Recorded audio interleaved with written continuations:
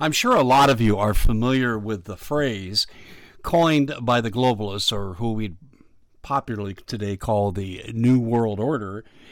Out of chaos comes order. And it really underlies some philosophical underpinnings that we're going to talk about here, and we're going to link this into what we're really up against, America, who we're really fighting against, and what the significant issues are. And we're going to pack it into a short broadcast. Yes, we are, I promise. My name's Dave Hodges. I'm the host of The Common Sense Show, and we are the show that is freeing America one enslaved mind at a time. Whenever you hear the word chaos, you better be thinking about preparation. I still can't believe the number of people that write to me and say, Dave, give me some motivation to get off my duff and get started preparing. I know I need to. Tell me again why. Okay, you've got natural disasters, right? You've seen evidence of that. If you've got food and water, you don't have to leave. You can hunker down in most cases. We can help you with the food. And you say, well, Dave, what if there's not a natural disaster? Well, how about an unnatural one like a war, civil unrest, Antifa, ISIS? How about that? How about the wrong person gets in charge and declares martial law?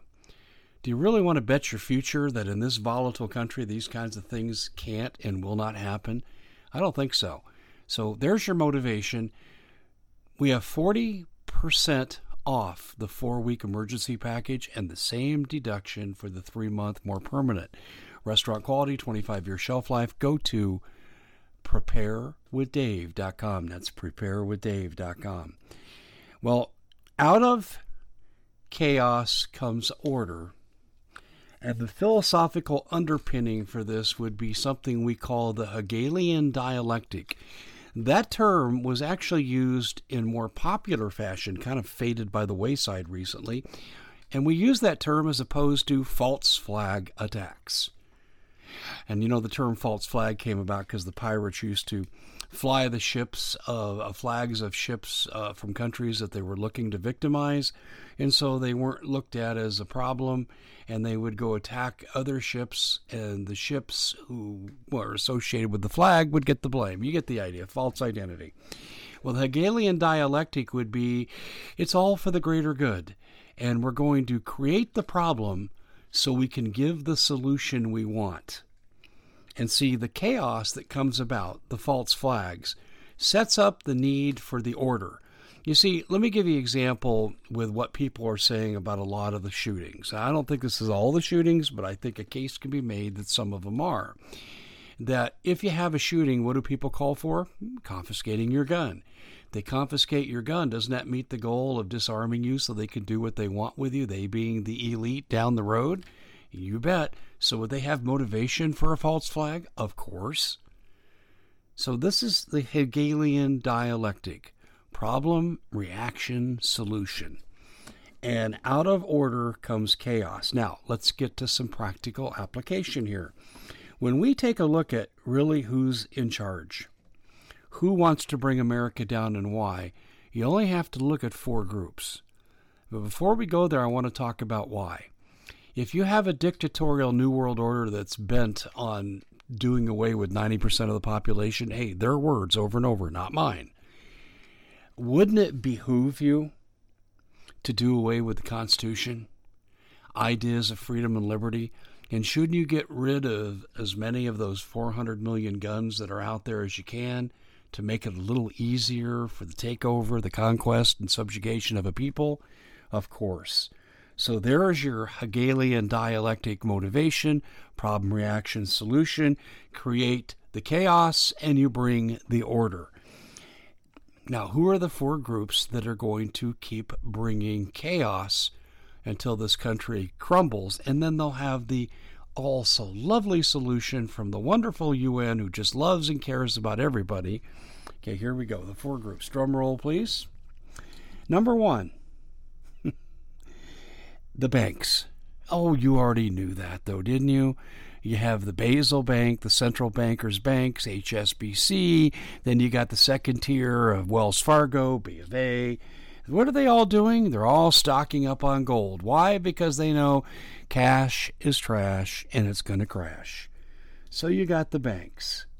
Okay, then you've got Hollywood. Hollywood, oh, we'll keep you rich, we'll keep you in place. Most of Hollywood's owned by the Chinese now, and if you want to keep your job, remember they're blacklisting conservatives in Hollywood. You've read that. Well, now if you want to keep your job, you got to tout the company line, so we got to have the propaganda angle. So what you see and hear on TV and in the movies is controlled, and it's all about a leftist worldview. So that's the other thing that we look at with this. Interesting, isn't it? Then, of course, you have foreign nationals. Oh, baby, hold on to your hat, because by the time that you listen and hear this, you're going to know that on thecommonsenseshow.com, I have published videos of Russian tanks in Managua, Nicaragua. And you say, well, so? Can't they join in a nice celebration? Yeah, with their T-20 tanks? Sure. We shouldn't be worried about that, should we? There are two little words there that come to mind, red and dawn. And when all the other affiliated forces that are embedded in this country, okay, you get the idea. Foreign nationals and the UN, if they ever make a move on the United States using the Kigali Principles, which says if we think there's trouble in a nation, we can bring in any of the 28 or 29 signatories to subjugate that country. In other words, make it in the image that we want. So that's foreign countries. And what's the fourth one? This would be the people at the top of the pyramid. They own the media, they own the military-industrial complex. They're the same people. Let me break it down for you. The University of California School of Journalism about 10 years ago published a list of 6 corporations that own 98% of the media. And then you can go and look at the research that's been done on the subsidiary holdings of these groups, these 6 groups, and what they own. And it's virtually everything, but it's the military-industrial complex. In addition to the media, it's publishing houses, newspapers, radios, all the elements that could be used to control propaganda. The publishing companies, the educational think tank groups. This is how you end up with ridiculous propagandized type of education systems like under Common Core, what I called Communist Core. It's all under one house. The pharmaceuticals. Have you got the idea? Car manufacturers. You got the idea? Yeah, okay. I think you do. They own virtually everything now, and they are doing this all over the planet. Now, I'm going to refer you back to a movie in 1975 starring James Caan, and you most recently knew him as the owner of a casino in the TV series Vegas. James Caan did a masterful job promoting a role with a guy named Jonathan E. Now, he was the Michael Jordan, the LeBron James, to be more contemporary, of his sport, which was rollerball. And it was a combination of roller derby, NFL football, and mass insanity. And the fans were fanatic. I thought I was on NFL primetime before a Sunday playoff game. It was absolutely incredible. And the games were used to teach that no one's a star, no one gets bigger than the system, collectivism wins out, that's communism. And when Jonathan E. got too big for his britches, they pulled him in, had a private meeting with him and said, you're going to retire. I'm not past my prime. Doesn't matter. Now, they also had a scene in the movie that I think you'll really, really find interesting. He had a wife, absolutely adored her, loved her, but this corporate pecking order that ran the world, these 6 corporations that ran the world. That interesting? 6 corporations in the movie, 6 corporations today control the media and so many of the subsidiary offshoots in our country that control the centers of power. Isn't that interesting? But these 6 corporations pulled in Jonathan E. You'll retire. You can have your wife back. His wife was taken from him by a man who was a city planner. And on the hierarchical scale of power in this society, this globalist society, 1975 globalism, pretty remarkable, right? His wife was taken away. And they gave her back as a show of good faith. Just quit because the individual can't be bigger than the collective. And that was the message of the movie. There is so many lessons there that in 1975, and now we look at the events 44 years later. so on the money, down to the numerical projections of power. It's called Rollerball. James Caan. You should really look this up, and you should really watch this movie. Now, I think they made a remake in about 2012. It was garbage. I turned it off. Nonsense. But this movie was the real deal, and it shows you what they have planned. Now, they don't show you the end game with transhumanism, this, that, and the other.